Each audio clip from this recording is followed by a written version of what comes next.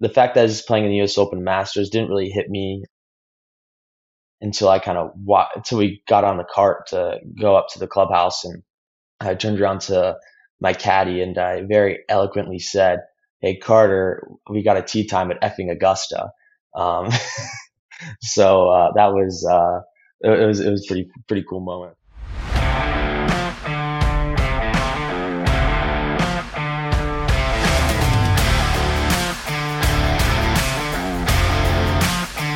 This is the Tournament Code. Before we get started, I want to remind everybody about the Golfers Agreement. It's the agreement we have with you because we get to talk with awesome guests. And if you like and subscribe and leave us a rating, that helps us get on more awesome guests. We do this all for free. So please, the one thing we ask of you is to take care of that for us. Well, Neal, we appreciate you taking the time to join us today. I'm sure a lot of people have seen you from your run at the USAM this last summer. And that also leads us, normally I start as you know, with tell us about how you got into the game of golf, but I have a confession to make, and I think Cooper has a confession too, and that's that we were rooting for J.M. Butler. And Cooper and I were watching that match together. I'm pretty sure we were together. Maybe not, but I remember that, and I was super impressed with how you played because that was a lot of back and forth. And that shot you hit there, was it the 16th or the 17th? I think it was 17. Yeah. Hit it like 30 feet past the hole and ripped it back all the way, right? That nail in the coffin was pretty, and I was like, dang, that is very nice. So I just wanted to make sure we had that confession out there for us. And that was the first I'd heard of you. We've had JM on the pod. Yeah. That's also why. That's not the first I'd heard of you, but that's the first that I'd seen of you in that context. You know, I know John Eric over at Ohio State. I've followed you guys some, so I knew you guys had a solid team and were playing pretty good. Before we start talking about the USAM, though, now that I at least got that off my chest, tell us kind of how you got into the game of golf. Yeah, well, that's kind of interesting. I think it's a little different than most guys. Most guys, you know, their parents play, their dads play, they got them into it at a young age. But my dad really doesn't play golf. We joke around and say that we have the whole club bracketed because he has the highest handicap at our club. He's like a 45, and I have the lowest because I'm like a +6. So where I really kind of got my start is interesting. I think I was watching the 2004 PGA Championship with my dad on the couch. I was 3 years old at the time. We watched Vijay Singh win the PGA Championship, and the next day, my dad has like an old set of clubs I knocked over in the garage as a little 3-year-old and started swinging his club outside. And he said, "Oh, just get Neal his own set." And he got me a few clubs, and it was love at first sight, and took off from there, and never really looked back. I played a bunch of other sports, and I was really into baseball, and that was probably kind of, I think around middle school time, I was still thinking that I'd play baseball, but ended up kind of decided on golf in high school, and never looked back, and kept grinding from there. When you ultimately decided to stick with golf, what was it about golf that made you specialize? For me, I just like the aspect of kind of being able to practice on your own and do a lot of things on your own. I think a lot of guys gravitate towards golf towards that for that reason. I think is that, and also just the amount of time to kind of like be away from people and just enjoy yourself and nature. I think just, you know, I was really lucky that I grew up at an awesome country club, and to be able to spend every day there was just great in the summer. And I had a lot of friends on the golf course too. We had a really solid junior program at my club. And so that was great to just hang around a lot of those guys and compete with each other and get better. And, you know, I think the other cool thing about golf is you're always competing against yourself on the golf course. You're not necessarily playing the guy next to you. You can't control what he does. It's not like, you know, not like football or basketball in that sense where you're playing defense. So I think that's a really awesome aspect about the game that kind of drew me towards it. So it sounds like your dad, you know, wasn't much of a golfer himself. So you didn't have the traditional kind of instruction from him at a young age. Did you have instruction at any point throughout your junior career, or did you just go out and play with all the other kids at the club and figure it out? Yeah, I think I really didn't start getting instruction until maybe when I was like, it might have been like 11 or 12. I kind of started getting instruction with the head pro there. And then once I turned 13, 14, we had a friend who was at the time trying to turn pro and had a coach down here. And I ended up with him, and I've been with him since then. It's been like 11 years now. I've been with the same coach, and it's been a really good relationship. And I think the cool thing about him and the swing coach that I'm at now is I've kind of started to just like own my own golf swing, and he's more of a mental coach now. More so, it's more like, oh, like you know what's going on in your swing when you take a video. It's more of a how do we get better mentally type of deal. That is cool. Tell us about how a lot of people, as I said, now know, hey, Neal's at Ohio State, but before that you were at James Madison. So tell us kind of how you ended up over there and what the recruiting process was like for you coming out of high school.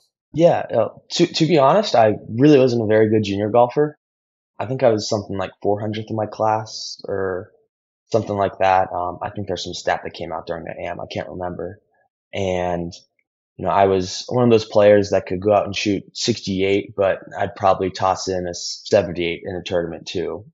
And that was kind of how my freshman year at JMU went. But, because of that, I really didn't have a lot of other options. I was kind of looking at JMU, like University of California, Davis, University of Delaware. Those are kind of my big three, just some smaller schools that are kind of ranked around 100 in the country. And I got really fortunate to end up at JMU with Coach Forbes recruiting me there. And it was more of a, I guess is more for me. I wasn't as focused on the golf aspect of things as more of just finding the right fit for myself and a place where I thought I'd thrive, both academically and athletically. And I think that's a part of recruiting that a lot of people overlook, because if you just look at the golf side of things, you could end up pretty unhappy with a lot of things that are going on outside the golf course. And that's just as important, for being a happy and healthy person, and really enjoying your college experience. What did you major in at JMU? I was a quantitative finance major, and I had minors in math and economics. So it was definitely a grind, and it was difficult, but I really enjoyed it. We had 9 other classmates in the program, and it was a really tight knit group, and we really just supported each other. It was really, really cool experience. Was your plan with that to go on and do something in quantitative engineering quantitative analysis, like on Wall Street or something like that? What were you thinking about doing after school? Yeah, I think my initial plan was going to finance. Both my parents are in banking, and it's something that always interested me. And I was always kind of a math nerd, and I still am. So that was kind of like my initial play, but I kind of started to improve a lot in my sophomore and junior year. And then I think around my junior year, I kind of figured out that if I take some summer classes, I could graduate early and get 2 years with COVID somewhere else. And at JMU, they really didn't have any master's programs that interest me. It's a pretty undergrad focused school. So I decided to pull the trigger, go into portal. But initially, I was definitely thinking Wall Street, and that's where most of my classmates are right now. How did you balance, taking summer classes and trying to finish that really difficult degree early while also becoming an elite amateur golfer looking to transfer to one of the top schools in the country? A lot of caffeine was definitely part of the plan. I think I was pretty fortunate where school was always something that came kind of easy to me. You still have to work really hard at it, but there's just, I think part of it too is you had to kind of balance your classes. Like I knew every semester there was probably 1 or 2 classes that, I would, I'd be okay with getting like a B minus in, some of those gen eds or things that kind of weren't as important to my program. But then in those classes in my program were kind of where my focus was. So just kind of picking and choosing where to focus on during the semester. And then also just every week I'd kind of sit down and plan out my weeks. I think it's something that a lot of student athletes sometimes struggle with, is really getting enough time like divvied out to each of your responsibilities. And so usually at the beginning of every week, I'd kind of see like, okay, what projects do I have coming up? And most of the time I'd spend kind of probably 6 o'clock to 10 o'clock just solely on schoolwork. So kind of once 6 p.m. hit, I was putting down the golf clubs and just working on school and trying to get done so I could get enough sleep for the next day. Absolutely. You transferred in to Ohio State. And when you were at JMU, your junior year, that year that you graduated, you had the second lowest scoring average on the team. And so a lot of people would say, okay, you're going from JMU to Ohio State. Ohio State's top to bottom, a stronger program, stronger recruits, etc. It's going to be a little more difficult. And then you also finished your first graduate year, that year right after you transferred, with the second lowest scoring average on the team. So tell us kind of what that change was as far as the transferring in, what that was like, and adjusting to being there and then playing at a high level. Yeah, I think part of that recruiting process and decision to go to Ohio State was because I knew it was going to be very challenging for me on the golf side of things. I had some other opportunities where I knew I'd be starting, but at Ohio State, I wasn't a for sure thing in the starting lineup. And that was intentional because I wanted to make sure that if I decided to turn pro, Ohio State was going to kind of tell me if I was able to do that. Because, if I could start on the team and beat guys like Maxwell and all my other teammates on a weekly basis, then I knew I was good enough to turn pro. But if I wasn't starting, I'd probably, tell me the writing's on the wall and I need to hang up the clubs. That was is a tough transition, and there's a lot of learning going on in that first semester. I learned a ton from my teammate Max, especially about just scoring and being really consistent. And because I was around a lot of really good players, my game improved a lot. And it wasn't like anything monumental. It was just little things here and there that really are the difference between being a good college golfer and a great college golfer. Yeah, we saw that it's kind of play out at the point where I had to make the mea culpa earlier this episode. Tell us about the USAM run this summer.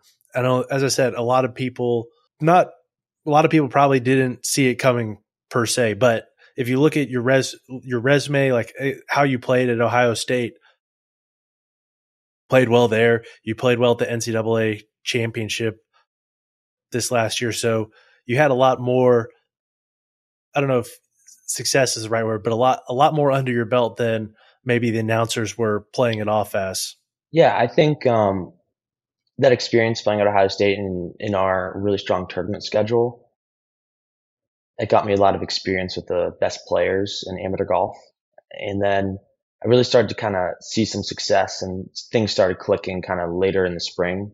Yeah, I was hitting the golf ball the best I ever have, probably in February, March last year, and I was putting like a 30 handicap. It was pretty pathetic, and things kind of started to come together and start to gain some confidence around the greens and on the greens, and that resulted in good finishes at regionals and nationals, and then just kind of took off from there at summer golf. Played great at the Dogwood, played great at Sunny Hannah, played great, really good at the Transmiss. Probably should have tossed a win in there somewhere the way I was playing, but 3 second places in a row. And then, had really good finishes at the Southern, and I was competing at a really high level and beating a lot of the best players in amateur golf on a weekly basis. And that gave me a lot of confidence. And I kind of got to the Western Amateur and was a little, it was the end of a 5-week stretch of travel and playing golf, and I was a little tired, and I learned a little bit about myself there that I probably shouldn't play 5 weeks in a row. But then I feel like that really kind of set me up well for the AM to get some rest and not have to go through marathon day and all the match play there, and just get home and put my feet up before the AM. And that was, I felt really prepared for that week just based off my summer play, and knew that if I made it to match play that I could have a good chance to make a run. So when you were finishing second in those 3 straight tournaments, what were you feeling during that stretch? What were your expectations going into those tournaments? And how did you evaluate those tournaments? Because, obviously you played super, super well, but, if you're not careful, some people could get frustrated after 3 second places, say, why am I playing so well but not winning? Yeah, I think at the Dogwood, that second place was, I was pretty happy with that. I think, was it Logan Hunter, I think, won that, and he played just absolutely lights out. I don't think anyone was going to beat him that week. And I got to see him in the final round. I played with him, and he's playing great golf, and there's not much you can do about that. At the Sunny Hannah, I probably should have had a better chance. I ended up 3-putting one of my holes coming in, and that was really frustrating. And I think same thing happened at Transmiss where I'm leading, I have a 3-shot lead going into the 17th hole and end up hitting the water on this par 3, made triple, and that was like super frustrating to deal with. But I think looking at a lot of the positives that happened during that, I played great during the Sunny Hannah on one of the hardest tests in amateur golf, and finishing second there to Jackson Van Paris is a great feat. And then with the Transmiss, I played awesome all week, had one bad swing, and then I came back on the next hole and made birdie to get into a playoff. So like looking at that, it's like to go and have the balls to go do that. That's kind of that as a success in my mind. Obviously it's disappointing and you never like finishing second. It really stings when you're that close, but when you're finishing second in events like that, your game's just in a great spot. And I think you have to take a lot of the positives with you and not really dwell on a lot of those negatives. Obviously learn from them and learn from things you're not doing well.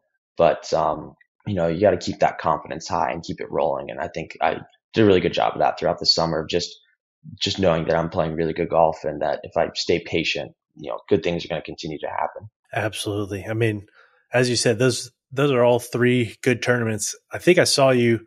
I was out at the Dogwood. I live in Atlanta and play over at Druid a decent bit. So we went out there to watch a bunch of the guys play, some of our buddies who were out there. And that's a solid tournament with a lot of scoring what I would say a lot of scoring opportunities for sure. And being able to compete there shows you got the ability to not just go low, but stay consistent because there's still room for mistakes out there. It's still easy to get a little too comfortable out there. Going into the USAM, you had a little bit of a rest.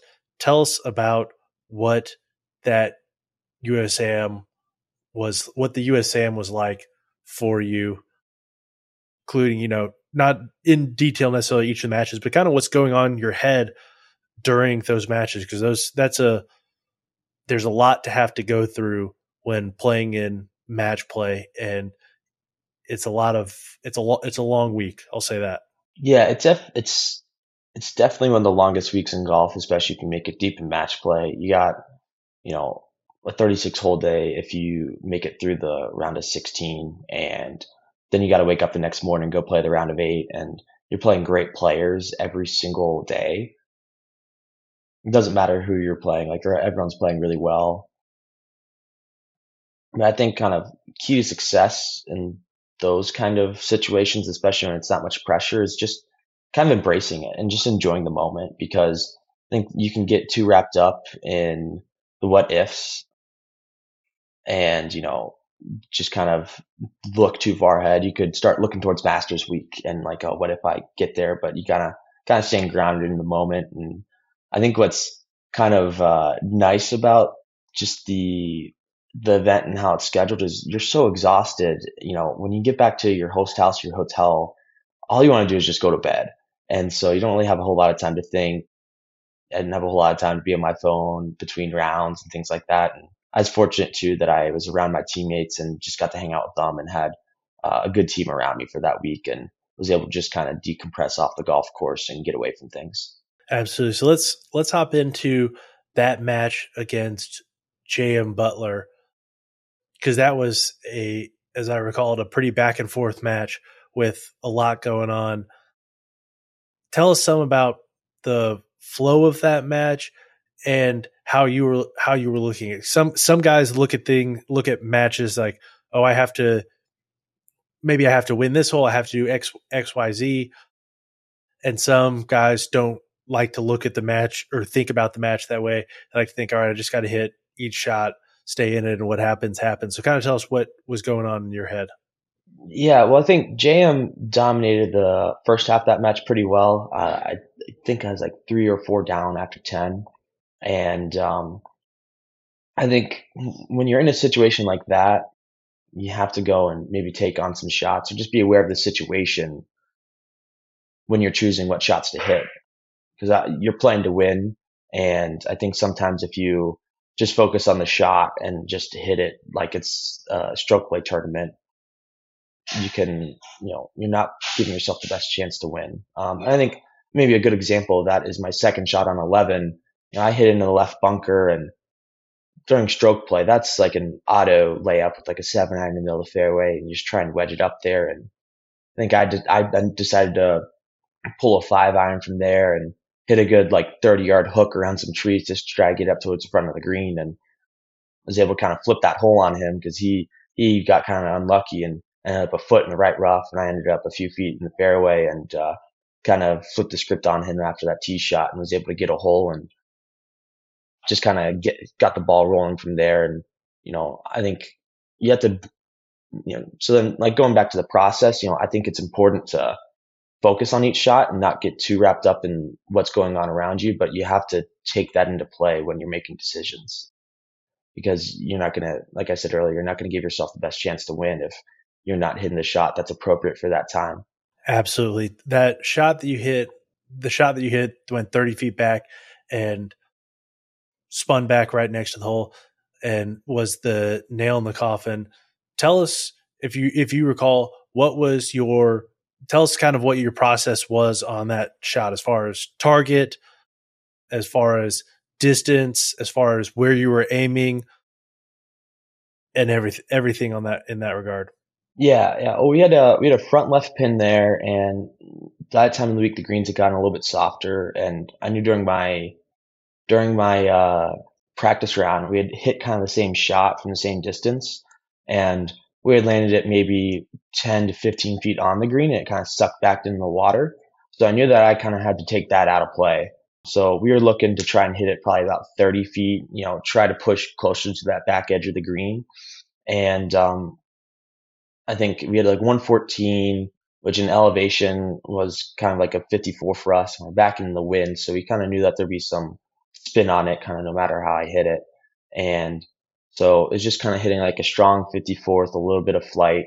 And we were kind of looking out a few yards, probably a yard or two right of the pin, just to kind of give ourselves some buffer because the back left of the green kind of cut in a bit.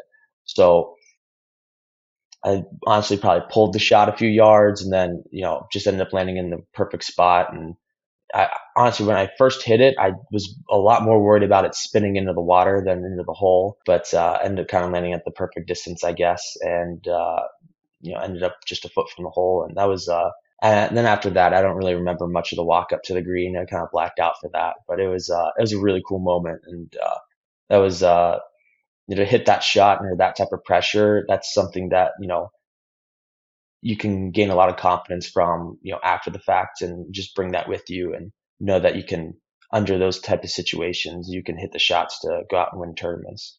Yeah, I kind of wanted to mention after you hit that shot, and we can put a link to the video in the description below, but as soon as you hit that shot, everybody that's watching, realizes that you're going on to the final match, you're going to play in the Masters, you're going to play in the US Open, and they just kind of engulfed you and you're just walking amongst the crowd. What was that experience like? You said you blacked out, obviously, but just what was it like to, realize you're going to the Masters, you're going to the US Open, or were you even thinking that in the moment? In the moment, I wasn't really thinking about that.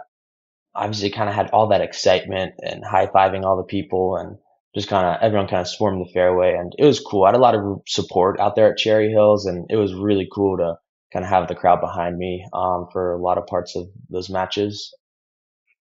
But I got to the green, JM gave me the putt, and then he still had a chip to tie us and take us to 18. So I was over on the side with my caddy, like kind of going through our game plan on 18 and just trying to like refocus myself, because you never know what can happen in match play. And so I was more worried about that than any of the other things. I really didn't, the fact that I was playing in the US Open Masters didn't really hit me until until we got on the cart to go up to the clubhouse, and I turned around to my caddy and I very eloquently said, "Hey Carter, we got a tee time at effing Augusta."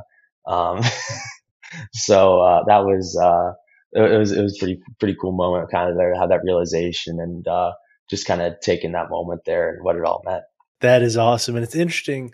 One of the reasons I wanted to go through what that shot was like is because people look at, and that was a great shot, but people look at great shots like that and think, oh, like, he had to be perfectly intending it. And a lot of it you perfectly intended, but you said there yourself, I pulled it a little bit, and that's just a hair. But even then, like, in order to win and play at a high level, it's okay to, at least what I take away from that, what's interesting to me is that it's okay to, like, you're not missing a shot per se, but sometimes you can still miss a shot and good things happen as you got that solid game plan and it panned out well. So you went on, and then obviously another guy that's been in the news, not today, this episode, this week, played against Nick Dunlap.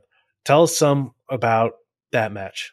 Yeah, well, I think the first 18 wasn't televised, but quite honestly, that might have been the best 18 holes of US Amateur golf ever. I think we were both 5 or 6 under, and I on 18 I'm one down, and I mean I hit a ridiculous shot in there, and it's a right pin, and you should have no business going right of it, and ended up 3 feet right of the pin somehow, and made that putt to go tied for 18 and kind of get in the clubhouse. And you're kind of like, what the heck? Like, we both shot 5 or 6 for tie. Like, that's crazy. And, continue to play really well on that, back 18. But Nick had a really, really hot putter. And, there's some things, you just can't control out there.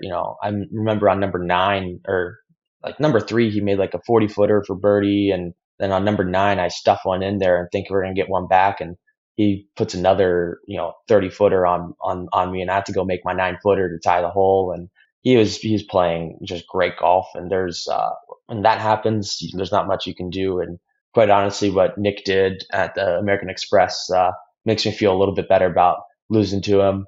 And on top of that, he's just a really good kid. And, we've had a lot of time to talk about it since then. And, if I was going to lose to somebody, I'd want it to be Nick. He's just an awesome player, and he's going to do a lot of really great things here, no matter what he decides to do. And so that was, it was just like just a tough battle back and forth all day.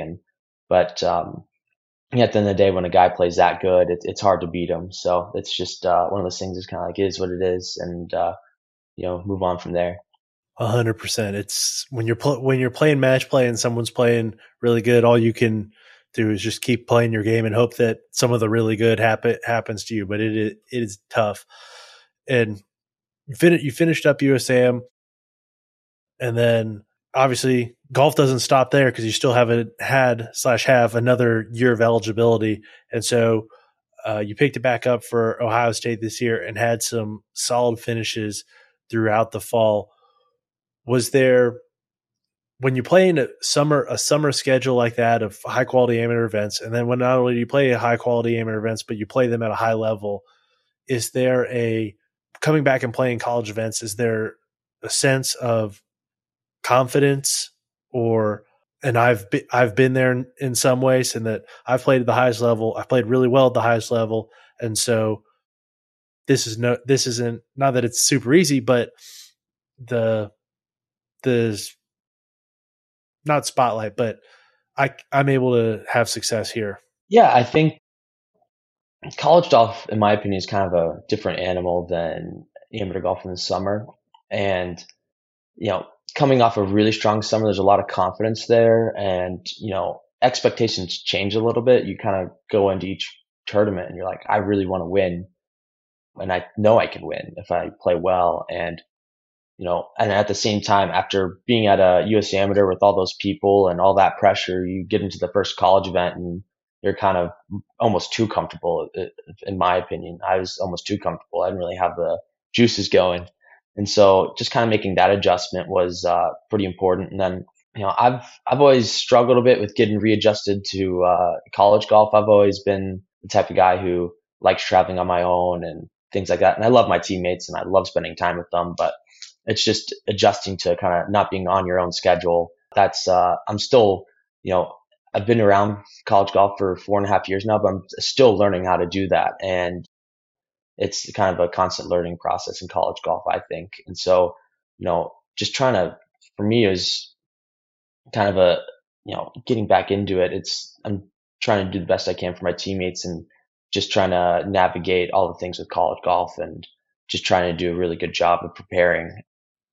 And admittedly, I had a really good first event and my second event was okay. And I probably didn't prepare the best for my third event and didn't play well there. And so it's kind of just, some of it was a letdown, but, just kind of, spend a lot of time thinking about it and adjusting and, maybe think about how we're going to prepare for things this spring because I have to go out and play really well to get those PGA Tour U spots. So, we're just still just trying to play our best each day and just be really well prepared for those things. It was a tough adjustment kind of after that, and especially with some of the added attention on me as well, trying to not let the expectations of what I think other people think I should be doing on the golf course, weigh on me. What differences have you noticed from the mid-major level of college golf to the Power 5 level of college golf? Yeah, I think the biggest difference in I think in quality of play is that every team in Power 5 for the most part has a really good 1 through 3 guy. And I think in a lot of the mid-major level, a lot of teams have a really good 1 or a really good 2. And I think, a lot of people get really wrapped up in the WAGR rankings and, quite honestly, in the mid-major level, the power level of those events and ranking is really low. But in reality, you're still playing against 20 or 30 like really, really good players, and you got to play great to go win. And it's kind of a shame with WAGR if you're a mid-major guy, you got to go out there and finish top 5 every week to be ranked in the top 500. And in the Power 5 level, you can kind of get away with top 10, top 15, and still you have to be really well ranked. And I think that's not that it's really hard to finish at top 15 in a college in a good Power 5 college event, but it's just different types of golf. Like, I think not getting wrapped up in those rankings or the points you're getting and just trying to beat guys. And I think the quality of play too is just a bit higher from those 4 and 5 guys. And, those guys know how to hit wedges and don't hit balls out of bounds as often and things like that. So it's a step up, but at the end of the day, you're just the same old sport. And, you gotta just focus on what works for you in your process. Music to Cooper's ears to talk bad about WAGR because he doesn't like WAGR too much either, being at a mid-major school back in college. Yeah. It's a shame. I had a teammate of mine who over the old like ABCD ranking system, he was like top to like 250 in WAGR or something like that. And, he still played probably just as good his last 2 years, and his ranking dropped all the way down to 800 just because of how the new system is. And when scratch players was still a thing, I was paying a lot more attention to that ranking. I think at one point in time, my scratch players was as like 190 or 180 or something like that, and my world amateur ranking was like 1,200. So when there's that much disparity between two ranking systems, somebody's wrong. So I remember when I was in college, I didn't really know that much about the rankings, and I would finish, top 10, top 5 in all these events and be like, I'm playing pretty good. And then somebody started telling me about the WAGR. I'm like, well, I'm not on there. And I was like, well, what is going on? And, I'm not even ranked. And it wasn't until I actually won a mid-major tournament that they put me on there. But yeah, that was the same thing. I kind of tried to pay attention to the scratch because they would recognize the mid-major guys a little better.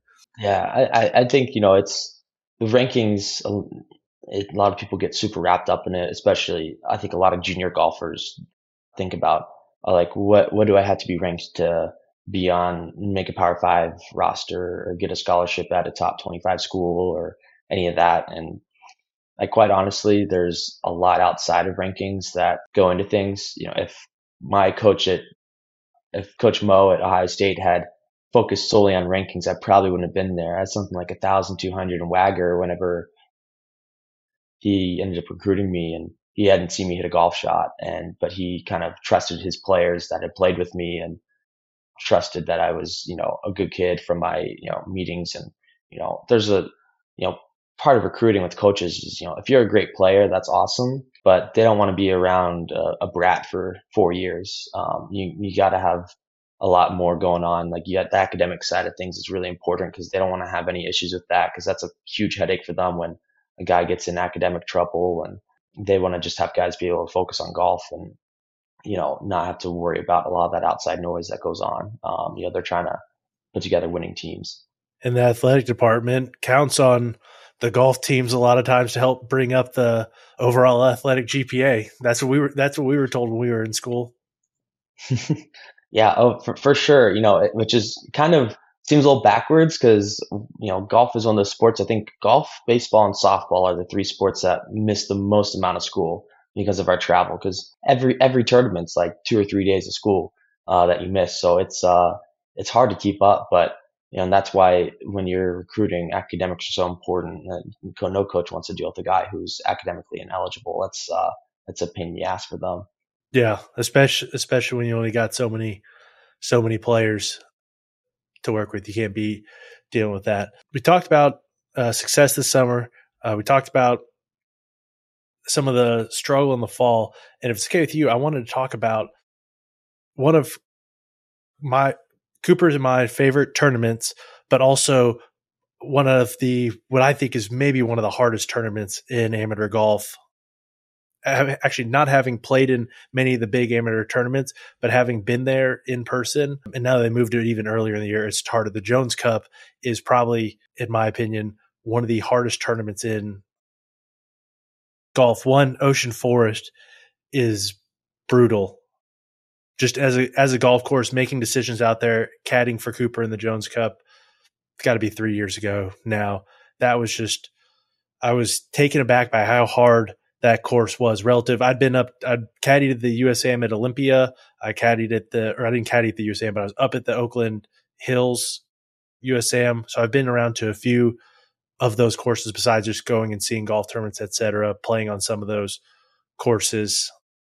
And Ocean Forest by far is one of the hardest courses I've seen because you got so much, you just don't have a lot of room to miss.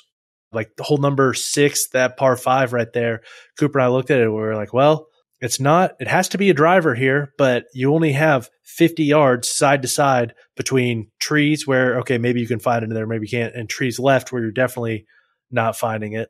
And then you take in the added factor that the tournament is in the spring, not just the spring, early spring. Now it's January. When we were in it, and it was February, but you have nasty winds.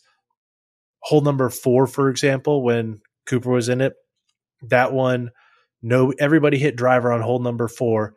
Nobody hit the fairway, which is a par 4. And so it's just nobody reached the fairway. Yeah. Sorry. I good point. Nobody reached the fairway. That's how nasty the wind was. Tell us a little bit about your takeaway from the Jones Cup, where you didn't play probably as you would have hoped to play. Yeah. Well, I think unfortunately I got the flu there kind of right before my first round.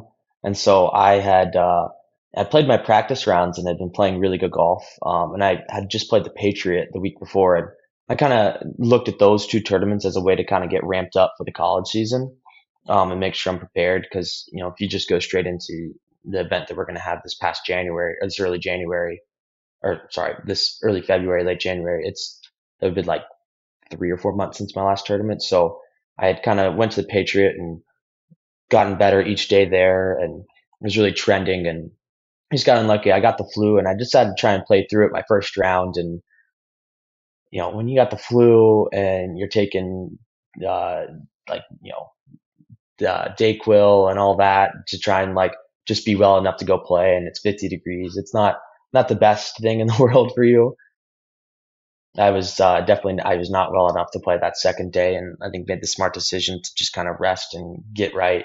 But I can attest that golf course is a really tough test, and the renovations that they've done have, I think, a lot of guys are 50-50 on it, but I think that it really kind of gives you a lot of options now, and you can be a bit more aggressive or laid back on some more holes, from what I've been told.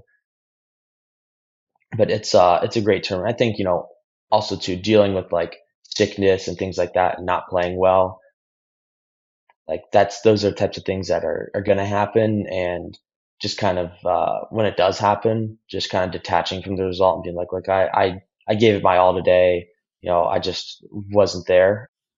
I think for me, as long as I'm giving it 100% and trying to be focused in the moment, you just kind of, the result is what the result is. That's what you had that day. And, I think I was able to kind of bounce back from that. I'm playing pretty well right now. I went down to Florida after that and played great for 4 or 5 days in a row. And, once I got well again. So, but, man, I can tell you for sure that's got to be the hardest test in amateur golf. If you're not, I wasn't on, obviously. And when you're not on, a lot of bad things happen out there. That is for sure. That's the biggest thing out there is to me, it seems like there's no shots off and really especially no tee shots off. You don't ever get a break from having to hit a good shot or think, and there's very few bailout spots on any of the holes. You just hit a good shot or you got a lot of work left to do. Even you hit a solid shot or you got a lot of work left to do. And even then you can hit a solid shot and it's just hard out there. So looking forward to this coming spring. As you said, you got some work you got to think about doing as far as, hoping to be able to get some status through PGA Tour U. And I imagine compared to 3 years ago is quite a change for you thinking, all right, I'm going to go be a quant to, all right, well, I might go play some golf instead. When you're going through tournaments, are you thinking about how much does that weigh on you thinking about, all right, well, I have a chance to do X, Y, Z, and how do you try to make sure it doesn't weigh on you? Yeah, I think it's kind of tough to detach from it, especially when you finish a tournament and you're like, man, like if I had those 2 or 3 shots back, that's a few more points I could have grabbed. But I think like in my situation, I'm so far behind right now. It's because unfortunately they don't count your summer events or the amateur and any of that, which is a shame for me, but it's just how the system is. And, this spring, I'm kind of focused on let's just go and try and win, because if I can go out and win 2 or 3 events, like that'll take care of itself, and, just kind of, I just want to make sure for me that I'm doing everything I can to make sure in 4 or 5 years down the road, I'm not saying like, oh, well, what if I did this or what if I just did this a little harder? It's more about just putting in the preparation and making sure that you're ready to go play. You don't want to think like, oh, what if I went out to the bars less and, just instead of going out on Saturdays, I, went to the facility and practice, things like that. Who's the teammate that pushes you the most? By far, Maxwell. Max is just one of the best players in amateur golf for sure. He's so consistent and what he's able to do week from week is just so impressive. I think something that makes him so good is his ability to just duff shots from like 150 yards and in. He always has really good birdie looks and almost never misses a green from the fairway from like 150 to 90 yards. And that's somewhere where when I came into Ohio State, I was a great driver of the golf ball, and that's probably one of my biggest strengths, like driving and long irons. And, I always really destroyed the par fives because of that. But I've really left a lot out there on the golf course from 150 and in, and he helped me realize that if I can, with the way I drive it and with the frequency that I have shots from 150 and in because of how I drive it, if I can get really sharp in that range, like I'm going to be, I'm going to have so many looks at birdie and, I don't even have to putt that well to shoot under par at that point. What did you work on to get better at that range of shots? What's the practice methodology to improve in that? Yeah, I think getting a lot more comfortable taking one more club and hitting like a lower shot than you maybe taking like 20 yards off the ball or something like that. Especially when you're playing a lot of wind, if you start hitting even 3/4 shots, the ball just gets up there and will get just kind of swiped right to left. And if you can just chip things, you can hit greens pretty easily doing that in high winds. So there's a little bit of that, a lot of work on TrackMan with, just doing your distance control and combines like that. And then the biggest thing for me was kind of making sure things are coming out of a consistent start line. That's what with Max, his ball just comes out of the same window every time with his irons. It's right where he's looking. And when I first came to Ohio State, that was, with a pitching wedge, I could, might be coming out of a little bit right of my window or a little left of my window. And so just making sure you're kind of hitting those windows, and that's just some time on the range, hitting at, targets. And, I think being a little bit more intentful with your practice, it's really easy to go to the range and just like hit balls and kind of just spray them and not even be really focused on a target, but being really kind of zoned in on a target, really follow the ball all the way down on the range and seeing where it lands, and just kind of taking that feedback in, and making sure that you're just hitting quality shots over and over again in practice. Very cool. Well, as we get closer, we'll wrap up here in a second. I just have a few more questions.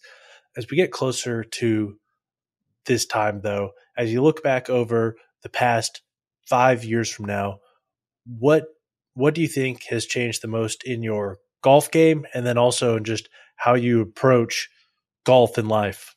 Yeah, well, I think from just in my game, if I look back 5 years ago at junior golf, I look at some of my swing videos. I'm like, what the heck was that kid doing?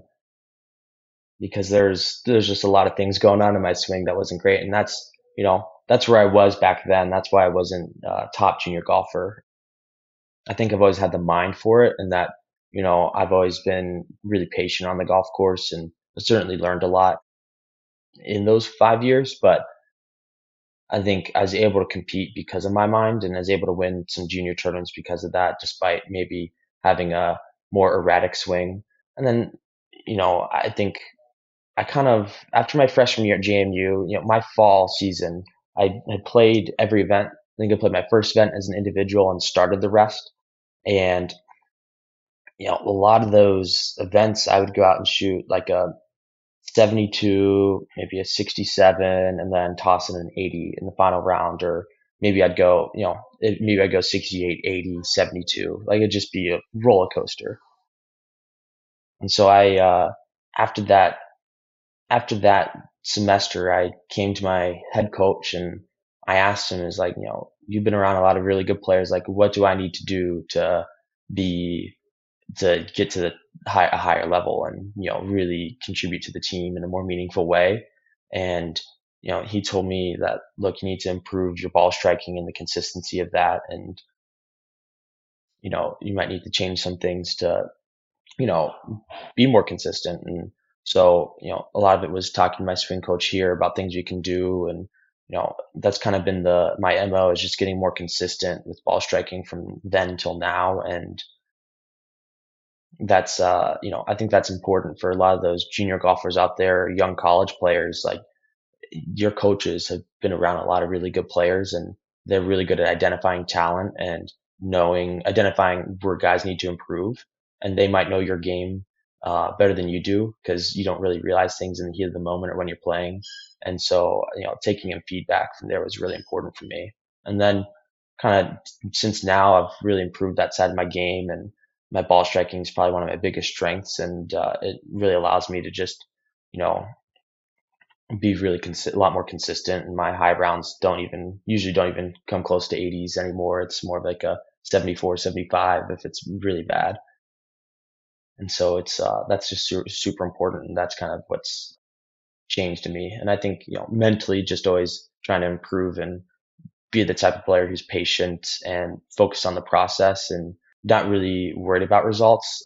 If you start measuring yourself based off results, you can kind of get down a whole vortex of things. And I think that's tough. If you stick to the process and just remember what's gotten you to college golf and continue to do that well.